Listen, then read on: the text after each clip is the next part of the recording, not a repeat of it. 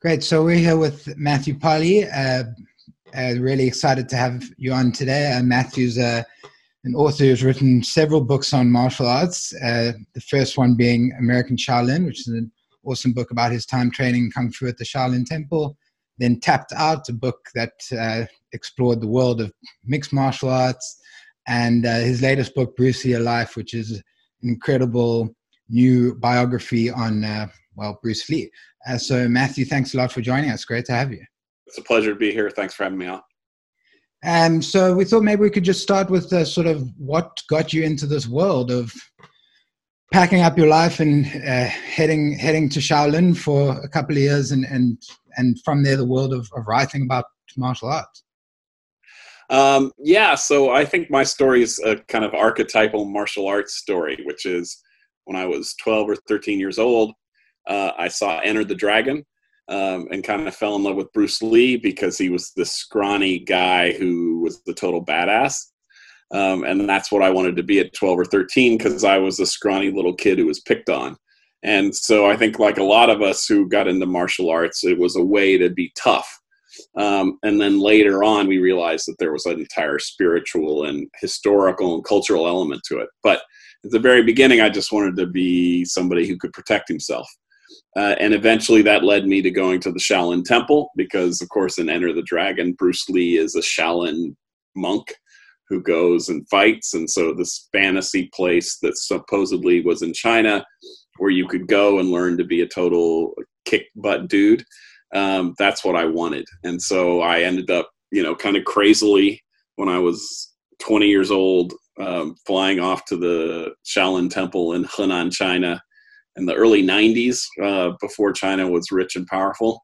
It was still sort of a poor, backwards country then, and studied there for 2 years.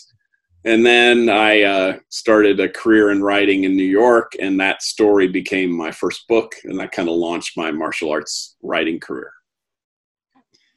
Right, and I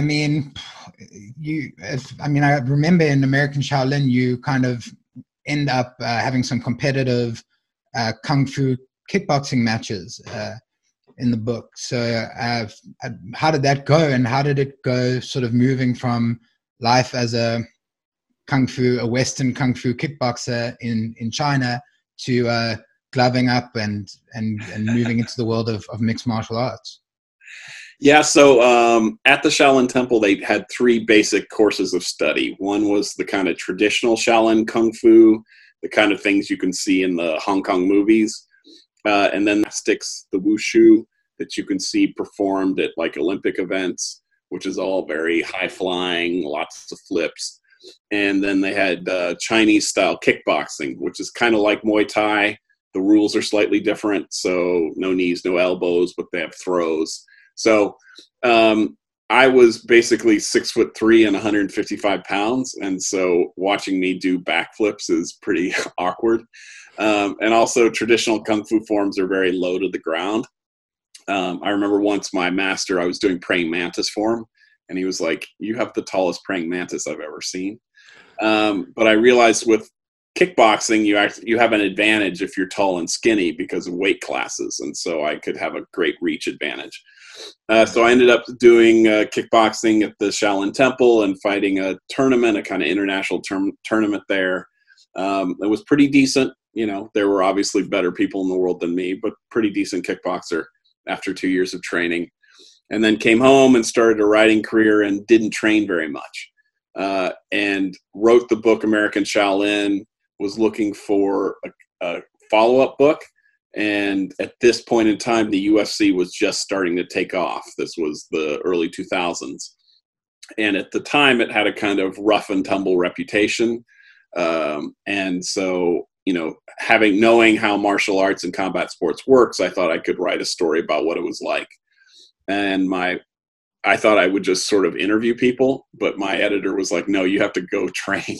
And at that point I was, mid 30s, a good 30, 40 pounds overweight. And so in a way, it was a chance to sort of relive the youth. And it would be like some, Michael Jordan deciding he wants to play for the Bulls again. Like, he was a pretty good player, but he's old. And so that's what it was like for me, was being a kind of, Randy Couture aged person without Randy's genetics, trying to learn mixed martial arts. But certainly having a background in kickboxing helped a bit. Awesome, man. I'm sure, obviously, training at the temple, you had many amazing experiences. Is there anything that still stands out to you today? Yeah, probably the thing that I will always remember most was, starts at the beginning of my book, but a master from the north, from Tianjin, had come to the temple with a group of friends, and he challenged the monks to a challenge match. And that's one of those things you only think happens in movies, but apparently it does happen in real life. And all the monks were arguing about who should fight first, and I wanted to be polite, so I was like, well, I'll fight him if you want, not really meaning it.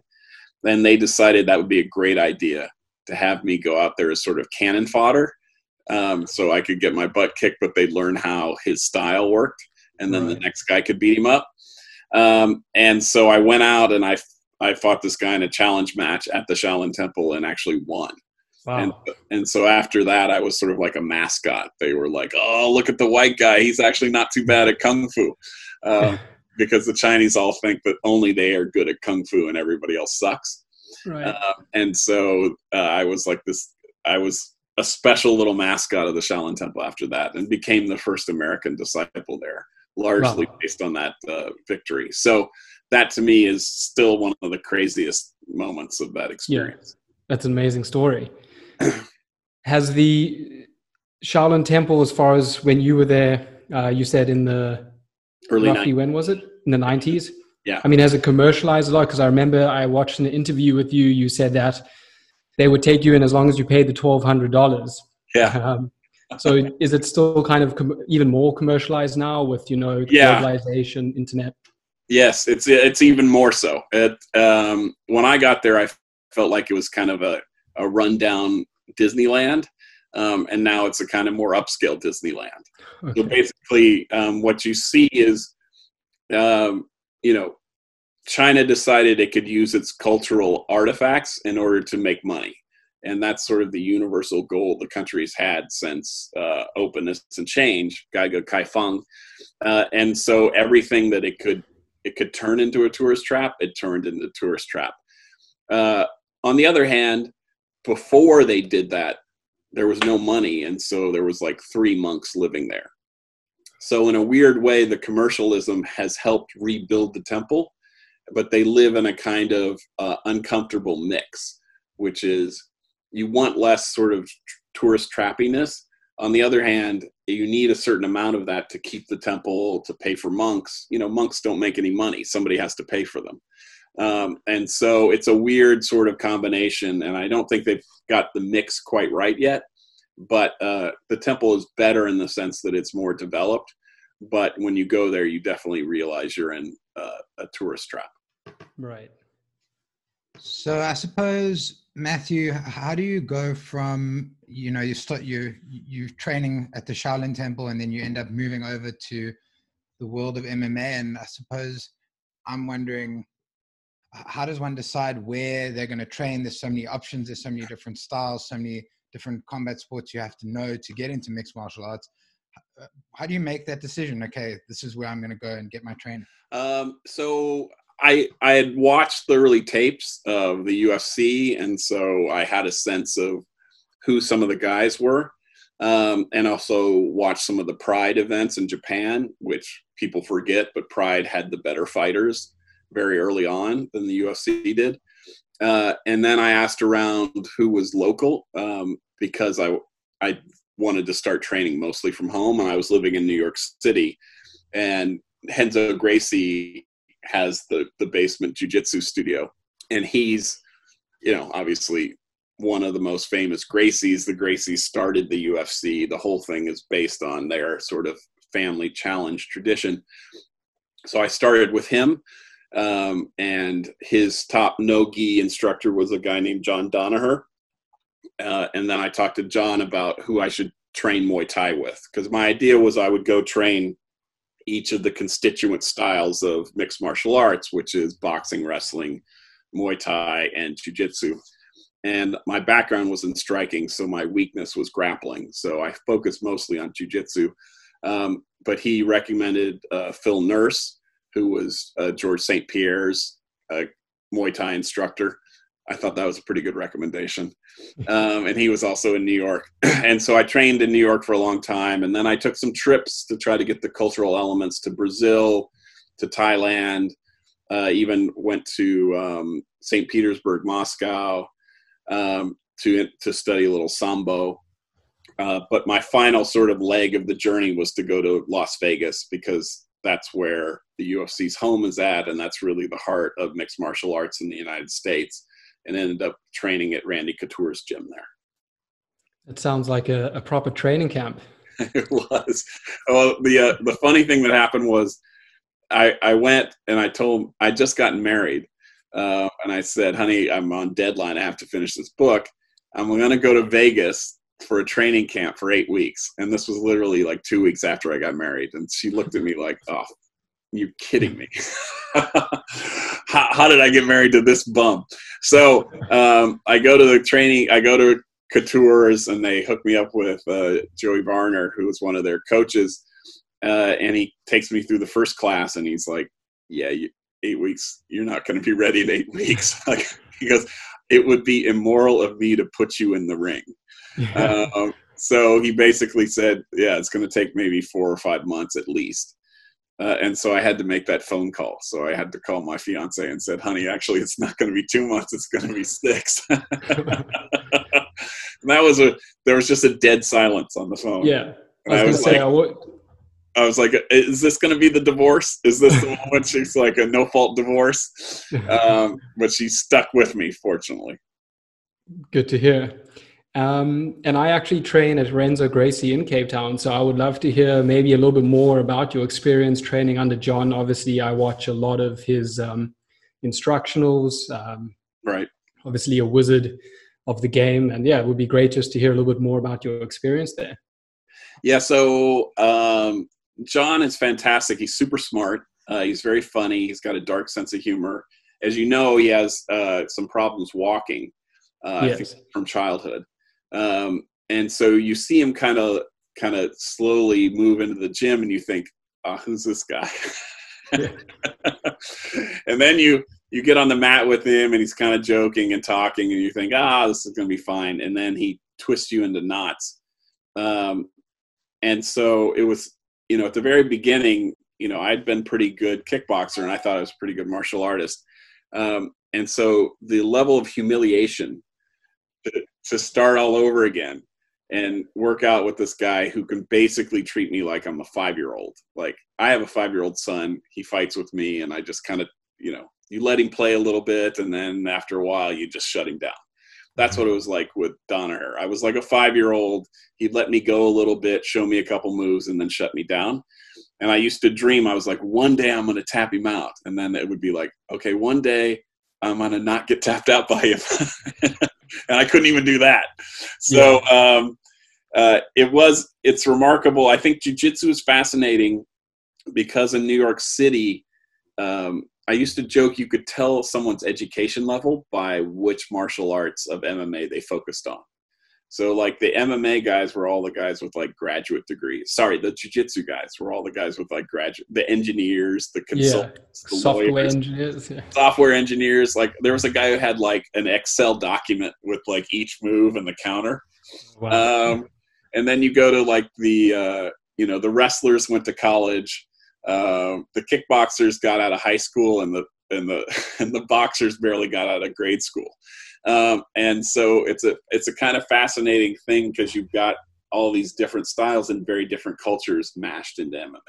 And particularly at that point, that was like the early 2000s, people were still training specifically in one style and then trying to add things on. And there wasn't really like what we have now where it's kind of a whole MMA is its own style itself. And you can actually just go to an MMA gym. Back then, you kind of had to go to a jiu-jitsu gym and then go to Muay Thai, etc. So that was a bit what it was like. Great. And you said you were predominantly focusing on jiu-jitsu because you obviously had quite an extensive background in kickboxing and stand-up. But if I'm not mistaken, I watched your fight against David Sexton, and I think it was a stand-up fight only. He didn't even go to the ground. Yeah. Thank God. Yeah. That was a big fear, is I get some American wrestler dude and just have him sit on my chest and punch me. Yeah. He turned out to, I think they matched us because we were both stand-up people. Okay. And he had limited background there. And I think I was a better grappler probably than he was, but I had no interest because I knew I had a striking advantage. So like, as you know, with all MMA fights, you never know where it's going to end up. Fortunately for me, it stayed standing because that's where my greatest advantage was. So I did train a lot of jiu-jitsu, but I'm maybe a blue belt, like on a good day. Whereas I'm a brown, light black on a striker. So I think that's one of the interesting things about the sport, is because it's so diverse of what can happen. You can go out one fight and win it and look good, and then go out in another and have somebody and you look like a moron. Like you look like you never played the sport. And that necessity to be good in such two very diverse activities, striking versus grappling, and very different mentalities. That's sort of what makes MMA such a fascinating sport to watch, because boxing, there's only 4 punches. So in the end of the day, like, you're either better or you're worse, but the rankings there's not as much fluidity in what can happen, basically. Yeah, I think, we all know that feeling of getting into things like Brazilian Jiu-Jitsu and feeling like a 5-year-old child getting thrown around by an adult. And I certainly know, because I started out with Muay Thai, and then he's sort of like, well, fat lot of good that did me. That's right. You realize you can't when you can't even elbow. You're like, he's got you, so you're like, I can elbow this guy, and then you realize, shit, I'm powerless. So I think MMA, one of the great things that the Gracies and the UFC taught the world of martial arts is every martial artist up until like 1995 thought striking was 95% of what martial arts was. There was nobody who did traditional martial arts who thought grappling or wrestling mattered. And that was maybe the hardest lesson that was learned, which is, if you don't have a basic grasp of that, and you meet somebody who does, you're going to get swamped. Like, you have zero chance of winning unless you have at least some basic, takedown defense. Yeah, and you mentioned that you went to Brazil. Did you sort of go there just for the sort of cultural experience of learning about jiu-jitsu, or did you do some training while you were there as well? How did that go? Yeah, no, I did. I went twice. One was just kind of a cultural trip, hanging out, and one I went with the Renzo's camp, takes people down on like 5-day trips, mostly so the teachers can go see their families and get paid to do it. So, but I did train down there, and it wasn't, to be honest, it wasn't. It was Gracie Baja. It wasn't that different, the mats and the equipment was the same, and it was the same kind of training. And, but what you see, the difference between Renzo and New York and in Brazil is Brazil has a lot of really poor kids who really want to be fighters. And Renzo Gracie in New York City is basically like, doctors and lawyers. Renzo Gracie in New York wasn't a fight gym, whereas in Brazil it was. And so you met guys who were like, the national, like Abu Dhabi champions, that kind of thing. And it was more similar to, say, Las Vegas, where in Vegas all the camps have actual professional fighters in them. And that's the difference. In like New York City really isn't a fight city anymore. Because it's too expensive and fighters are all poor. So there's no fighters who can actually live in New York City and train there because they just can't afford it when they're starting out.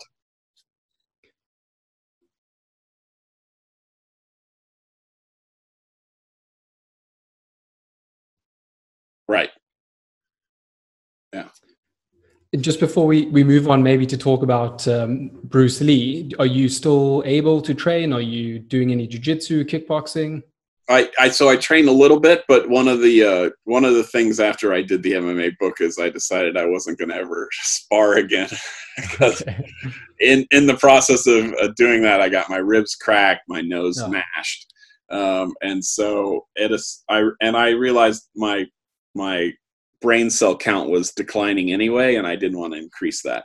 So I go out and I hit the bags. Most of my time, actually, my son now takes Taekwondo. He's 5. Awesome. And so I'm like I'm like a football dad. Okay. I go there and I'm like, keep your hands up, keep your hands up. So I have transferred a lot of my martial arts anxiety onto my son, which will inevitably screw him up later in life. So I do train a bit, but not like I used to. Okay, fair enough. All right, so you've written these 2 books on Shaolin Kung Fu and then mixed martial arts, and then you sort of embark on this process of research into, I guess, was it a childhood idol? I know for me, I remember the first time watching Bruce Lee on the big screen and the impression that made probably on so many children of the generation and many generations. So how do you embark on that process of going, okay, I'm doing this now, the full story of Bruce Lee? Yeah, it was. So what was interesting was, the same thing for me. Like somebody brought down a tape of Enter the Dragon, and we were like, "Wow, I'd never seen anything like that." Of course, nowadays filmmaking has gotten good enough that you can see actors that almost look like they're real martial artists. But back in the 90s, when I watched Bruce Lee, no one could do what he could do. But it's interesting, when I went to the Shaolin Temple and then mixed martial arts, I kind of lost that connection with Bruce Lee. So in a weird way, it was like revisiting a childhood hero. I hadn't thought about him in a long time. And a friend of mine, I was looking for another project in the martial arts that didn't involve me getting punched in the face. So I wanted something that I could actually just read books and then write something or interview people and not have to participate. Also, I was kind of getting a little bored about writing about myself. I think I'm sort of interesting, but I'm basically 1.5 books interesting. And there are people who think they're interesting for 5, 6, 7 books. Nobody's that interesting. So I figured I had like one good story in me, and it was time to write about somebody besides me. And someone suggested, why don't you do Bruce Lee? And I said, that's a terrible idea. There must be 5 good biographies about him. He's one of the 10 most famous people on earth. And I looked and I found there wasn't a decent, proper biography. And so that actually made me mad. Like I felt emotionally sort of wounded. Like, why wouldn't you? He's my childhood hero. Why would the whole world just ignore writing a decent biography of him?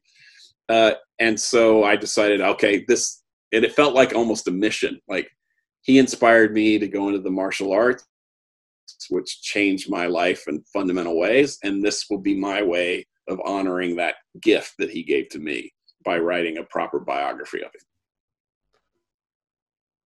Awesome. And then one of the things that stood out to me is kind of, you say he came from a very diverse lineage, and you said he doesn't have a definitive tribe. And I was quite taken aback at how diverse his lineage is, with his parents, his grandparents. Yeah. Maybe you could just touch on that briefly. Yeah, so that was one of the great discoveries. I think one of the fun things about doing a biography of Bruce Lee is he's such a famous figure, but not that much is actually known about his life. And a lot of what's known, or people think they know about Bruce Lee, is actually wrong. And so one of the things was they thought his grandfather was German, that he was like a quarter European. But it turned out that his great-grandfather was Dutch Jewish, and his grandmother was full British. So he's like 5/8 Han Chinese and a quarter English and a 1/8 Dutch Jewish. And I remember the day, my wife's Jewish, and I remember the day that I ran downstairs when I discovered this, and I was like, honey, Bruce Lee's Jewish. She was like, how Jewish was he? I was like, 1/8. And she goes, okay. So I thought that was interesting because, of course, Bruce Lee's central philosophical principle, the reason why we remember him in the martial arts, is he's the guy who opened up the martial arts to universal styles, that everybody was much more conservative. They were much more traditional. And Bruce Lee was the guy who said, use what is useful, reject what is useless. And I thought, there's a genetic connection there. Like somebody who grew up, who was Eurasian, who didn't fit in China, he wasn't full Chinese, and then comes to America and he's not white, was always caught in the middle. And that's the kind of person who would have seen the usefulness of taking from different cultures, because that's the way he had to live his own life. And that expanded to his martial arts. And then sorry to jump in, Daniel, just to take a step back. I mean, you must have spent an immense amount of time and effort, doing all this research about him. Roughly how long did you spend before even start embarking on writing the book? So the entire project took like 7 years. Wow. I probably spent 2 to 3 just doing pure research. Okay. Part of that was, there's an immense amount that's been written about Bruce Lee, but it's all been written pretty badly.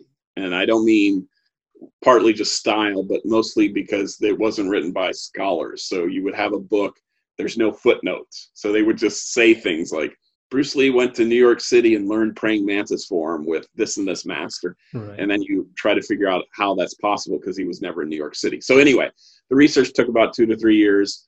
I also interviewed about 100 people, friends and family of Bruce Lee. And then I slowly started writing. And as I was writing, then I'd have to go back and do more research, as you found out, I don't have any idea what happened at this point in his life. So right. A 7-year project. Okay. Wow. That's a good amount of time. Yeah. and you kind of answered one of my questions that I had, is because I saw in an interview with you, you said there were 2 other biographies written of Bruce. I was just wondering kind of how those differed from yours, but you kind of answered that question. Yeah. So what's interesting is there were 2 quickie biographies that came out right after he died. And they did some interviews, but there was no source material. Okay. And then, over time, there's probably like a dozen bad biographies of Bruce Lee. There's just not one properly good one. And then there were a lot of people who knew Bruce Lee who wrote sort of their experiences with Bruce Lee. And then the last one that was written was about 25 years ago. And again, no footnotes, no way to back up claims, and a lot of sort of material that was incorrect in them. Okay. And then another thing that stood out to me was, you were saying it previously, that one of the things that made Bruce's style so unique is because he was such a good dancer and he moved so fluidly. Right. I saw in an interview when I was doing a little bit more research with his daughter, Shannon, that he was actually a cha-cha champion at some point. Yeah. So that's one of the things people don't realize about Bruce Lee. Well, 2 things I think that are crucial to realize, which is, one, his father was an actor, and Bruce Lee was a child actor who started in his first film when he was 6 years old. I think that's crucial to understand how he became such a star, because most action heroes like Chuck Norris were martial artists who tried to learn how to act. And Bruce Lee was an actor who learned martial arts and then combined the 2. And that's why he's so effective on screen. But also, his style on screen is not the way he would actually fight in real life. It was stylized in order to create a kind of effect on the audience. And it was very much influenced by the fact that he was a dancer. And cha-cha, he did win a cha-cha championship in Hong Kong in 1958. Yeah. Now, I don't think Hong Kong was the center of cha-cha dancing, so I don't think that contest was that hard to win. Okay. But he wasn't Olympic level, but he was a very good dancer. And I think when you watch him on screen, you can see that kind of rhythm. That's part of the beauty of martial arts choreography, which is very distinct from combat sports or street fighting. You're taking the martial arts into a different context. So you mentioned that one of Bruce Lee's ideas was to adapt or adopt what's useful and discard what's useless, and that's kind of quite a progressive, realistic idea for fight sports. And so, in your mind, to what extent can we consider Bruce Lee a sort of a pioneer of what became mixed martial arts, or of how we understand useful martial arts today, because obviously his on-screen fighting style and what he believed in terms of fighting off-screen are quite different. Right? That's right. Yeah. Yeah. So I often joke that, like, if mixed martial arts, if you're trying to find its heritage, Bruce Lee's like John the Baptist, and the Gracies are like Jesus, which is, Bruce Lee was the first. He was pointing the way early on before anybody else, but he didn't obviously create mixed martial arts. And the style he came up with, Jeet Kune Do, you can see some similarities, but it's not the style that we see today. And so I think he did two things that allowed mixed martial arts to happen. One, he created the explosion in popularity for martial arts in the West. And one of the examples I give is there was something like 50 martial arts studios in the US before Enter the Dragon. And by the 90s, like 20 million Americans were studying martial arts. So you have to have a base of people who understand and appreciate and love martial arts to have a sport, right? If you don't, nobody plays rugby in America, so we don't have a rugby league. Nobody plays American football in, Ghana, so they don't watch American football. You have to have kids do an activity before you can have a professional sport league that they will pay money to watch because they have an appreciation of it. So that's the first thing he did that's crucial in a kind of commercial sense. And then I think the reason why Dana White calls him the godfather is because he established that philosophical background, which is adapt what is useful, reject what is useless, make it specifically your own. And that spirit is what mixed martial arts took in, which is that kind of tremendous pragmatism.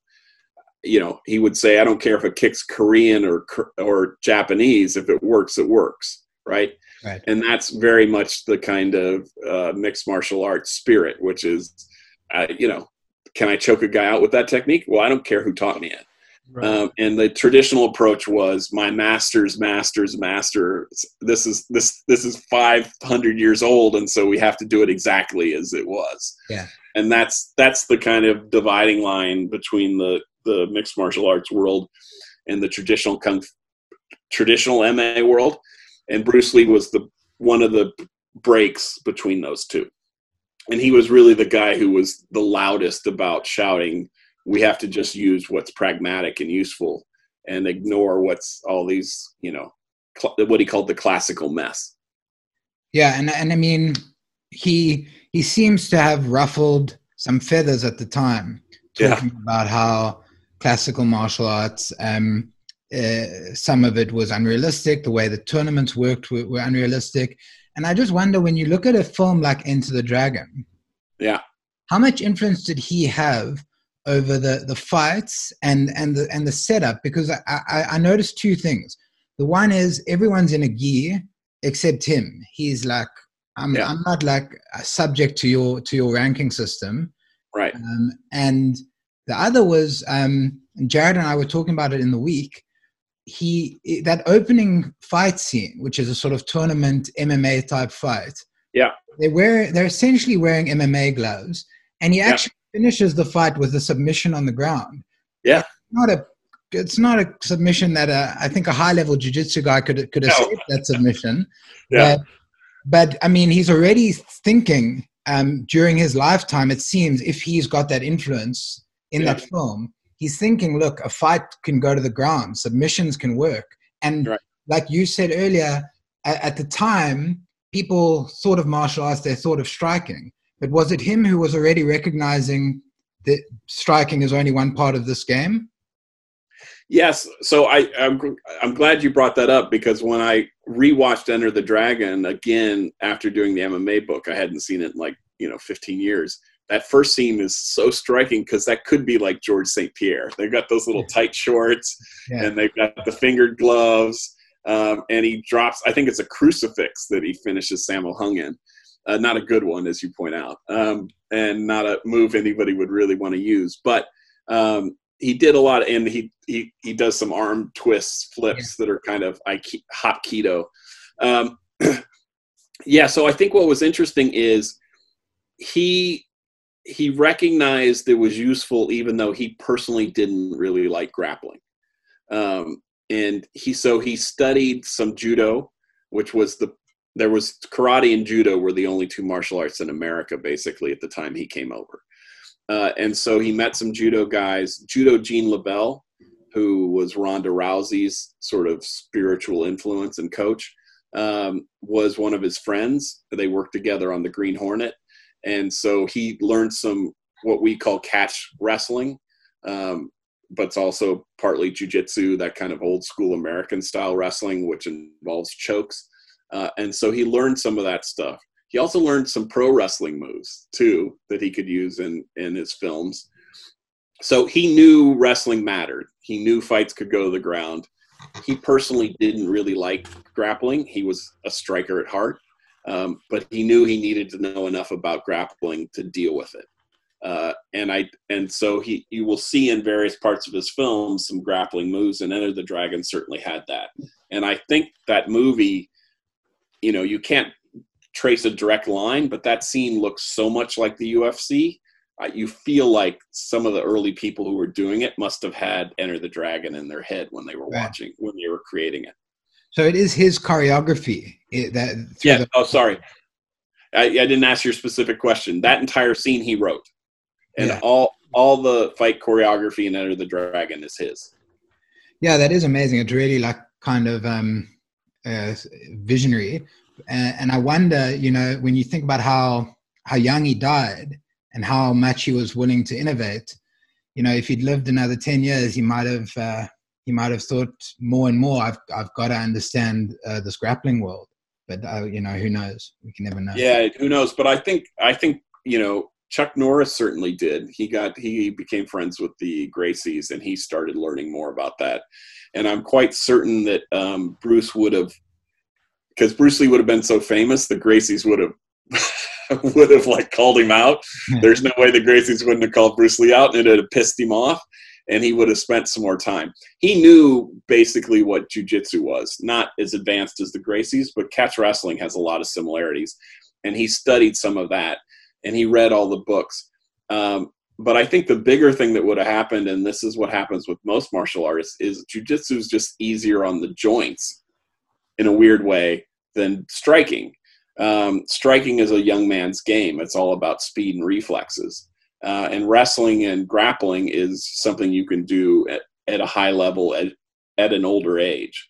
And one of the problems Bruce Lee had as a 32 was his back was injured, and he was getting really, he wasn't sure how long he could continue doing these kind of crazy kung fu movies. So yeah, I think he probably would have gotten into jiu-jitsu.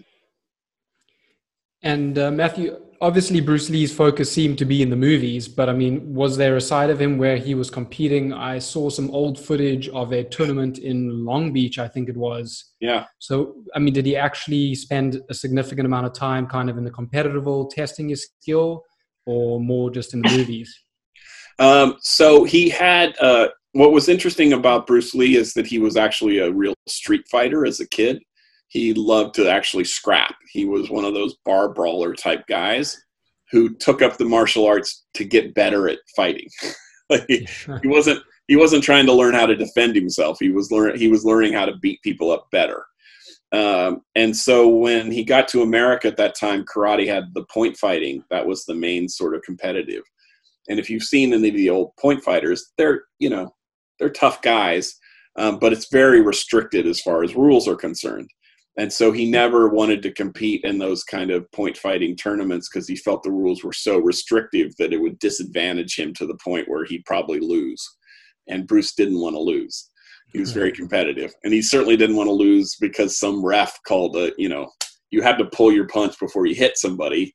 How do you know if it worked, right? So he didn't compete in sports combat, but he had several challenge matches through his young adulthood. So he actually did fight guys for real in his studio. Right. And to train, he would go and he would do kind of very hard sparring for the time. But he wasn't a combat sports guy. And did he not, it's been a while since I read the book, but did he not have an amateur boxing competition early on in his life?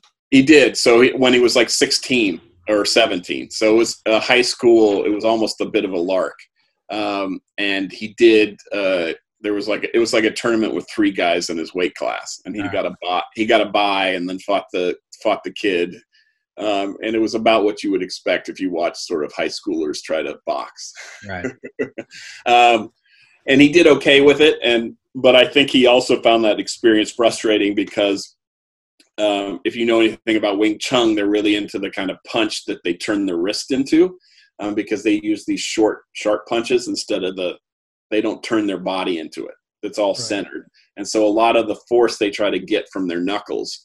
And so having your hands put into gloves takes away that entire extra little bit of force you get with Wing Chun. It's one of the lines I like, which is, styles make fights, but rules make styles.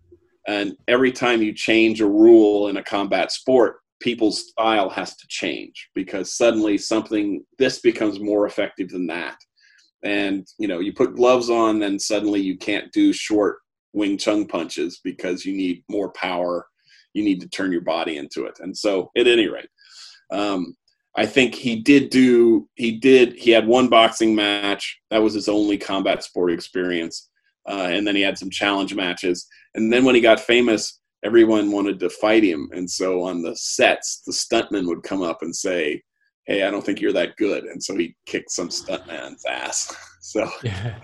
I actually saw, I think it was an interview with his daughter where she kept on saying he would be challenged. They would call him like the paper tiger or something like that. Yeah. Yeah. They would, the paper tiger, or they would call him a movie star martial artist. That he was an actor who did a little martial arts, not the real thing. That must have pissed him off. Yeah, that pissed him off, and he would like, all right, let's go over here. And the truth was, as a martial artist, he was one of, in America, he's probably one of the top 4 or 5 guys in America, and in the world, who knows? But he was like an elite top 1% martial artist, and he was a great actor, a good actor, and a great movie star. But those stuntmen were like, mediocre, right? So it would be like, who's like the 3rd best player on a mediocre NBA team, and you're like, I don't think your basketball's any good. Right? You just don't know the difference in level. And so Bruce Lee was an elite martial artist. He wasn't invincible, but compared to the stuntmen who challenged him, he just wiped the floor with those guys. Yeah. Right. And sorry, Jazz. No, go ahead.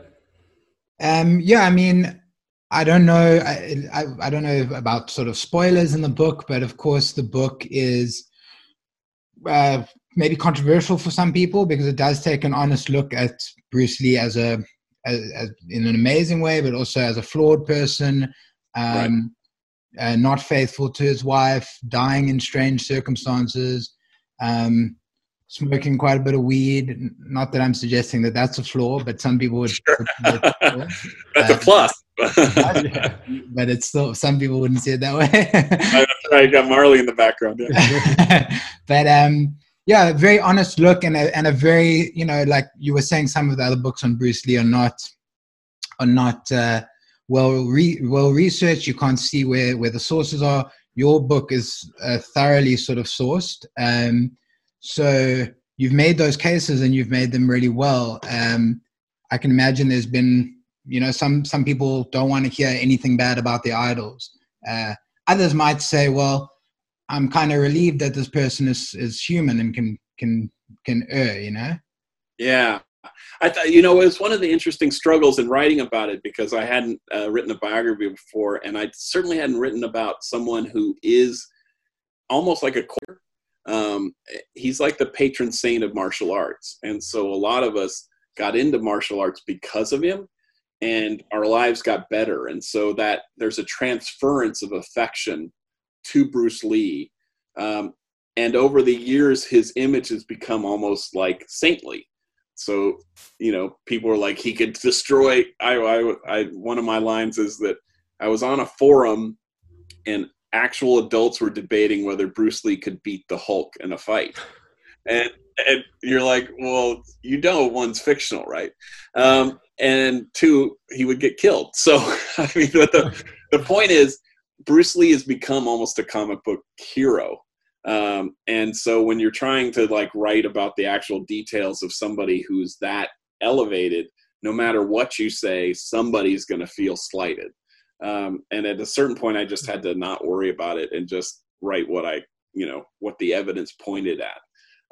And he had he had flaws, certainly. His biggest flaw was just his ego and temper.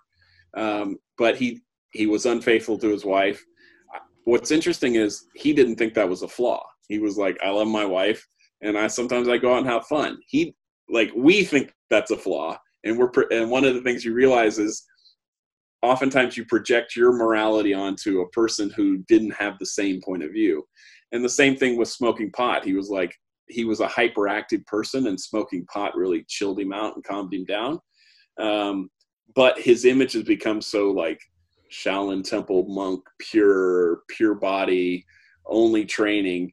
And he wasn't like that. Sometimes he drank, he smoked a fair amount of weed, and he partied. And the truth is, if you know martial artists, a lot of them do the same. Like martial artists often are the biggest like partiers you can meet, especially the fighter guys. Like when they're out of training, they go wild. So this image of the monk on a mountaintop is fictional. And that's one of the things I had to deconstruct. And certainly, that's not what that's not the image promoted by the Bruce Lee estate. And so I knew I was treading in some rough waters there. Yeah. And just one last question for me, Matthew. Obviously, as we've said, Bruce Lee is such a legend. Dana White refers to him as the godfather of mixed martial arts.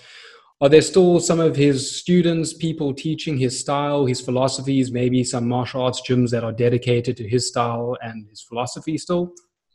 Yeah, so there are, after I wrote the book, I ended up meeting even more Jeet Kune Do guys than I did beforehand. What's interesting is Bruce Lee created the style of Jeet Kune Do, but he didn't want it to be thought of as a style, because his idea was, in the same way every writer or painter is supposed to have their own unique voice, he thought every martial artist should have their own unique style. It's very interesting, like if you were trying to be a painter and you said, I paint exactly the way my masters had for 500 years, people would be like, well, I'm not going to buy your painting. Like, why don't you paint like you want to paint? Right. But martial artists are not artists in that sense. They were supposed to do like their masters. So yeah, I think Bruce Lee's Jeet Kune Do couldn't totally survive because he couldn't create a coherent system. But there are a few people who train Jeet Kune Do the way that learned from his students. So it's a very minor niche in the martial arts world compared to, say, Taekwondo or karate. Right. Awesome. Well, we really appreciate your time. It was a fascinating conversation. Highly recommend the book, Bruce Lee, A Life. And thanks again for your time. Yeah, thanks a lot, Matthew. That was really great. A great discussion. Loved having you on. And Bruce Lee, A Life is available. You can get it even under lockdown at Take A Lot. And thanks for spending the time with us today and writing such a comprehensive book. It was definitely long overdue for people interested in Bruce Lee, martial arts, combat sports, the origins of MMA, and really great stuff.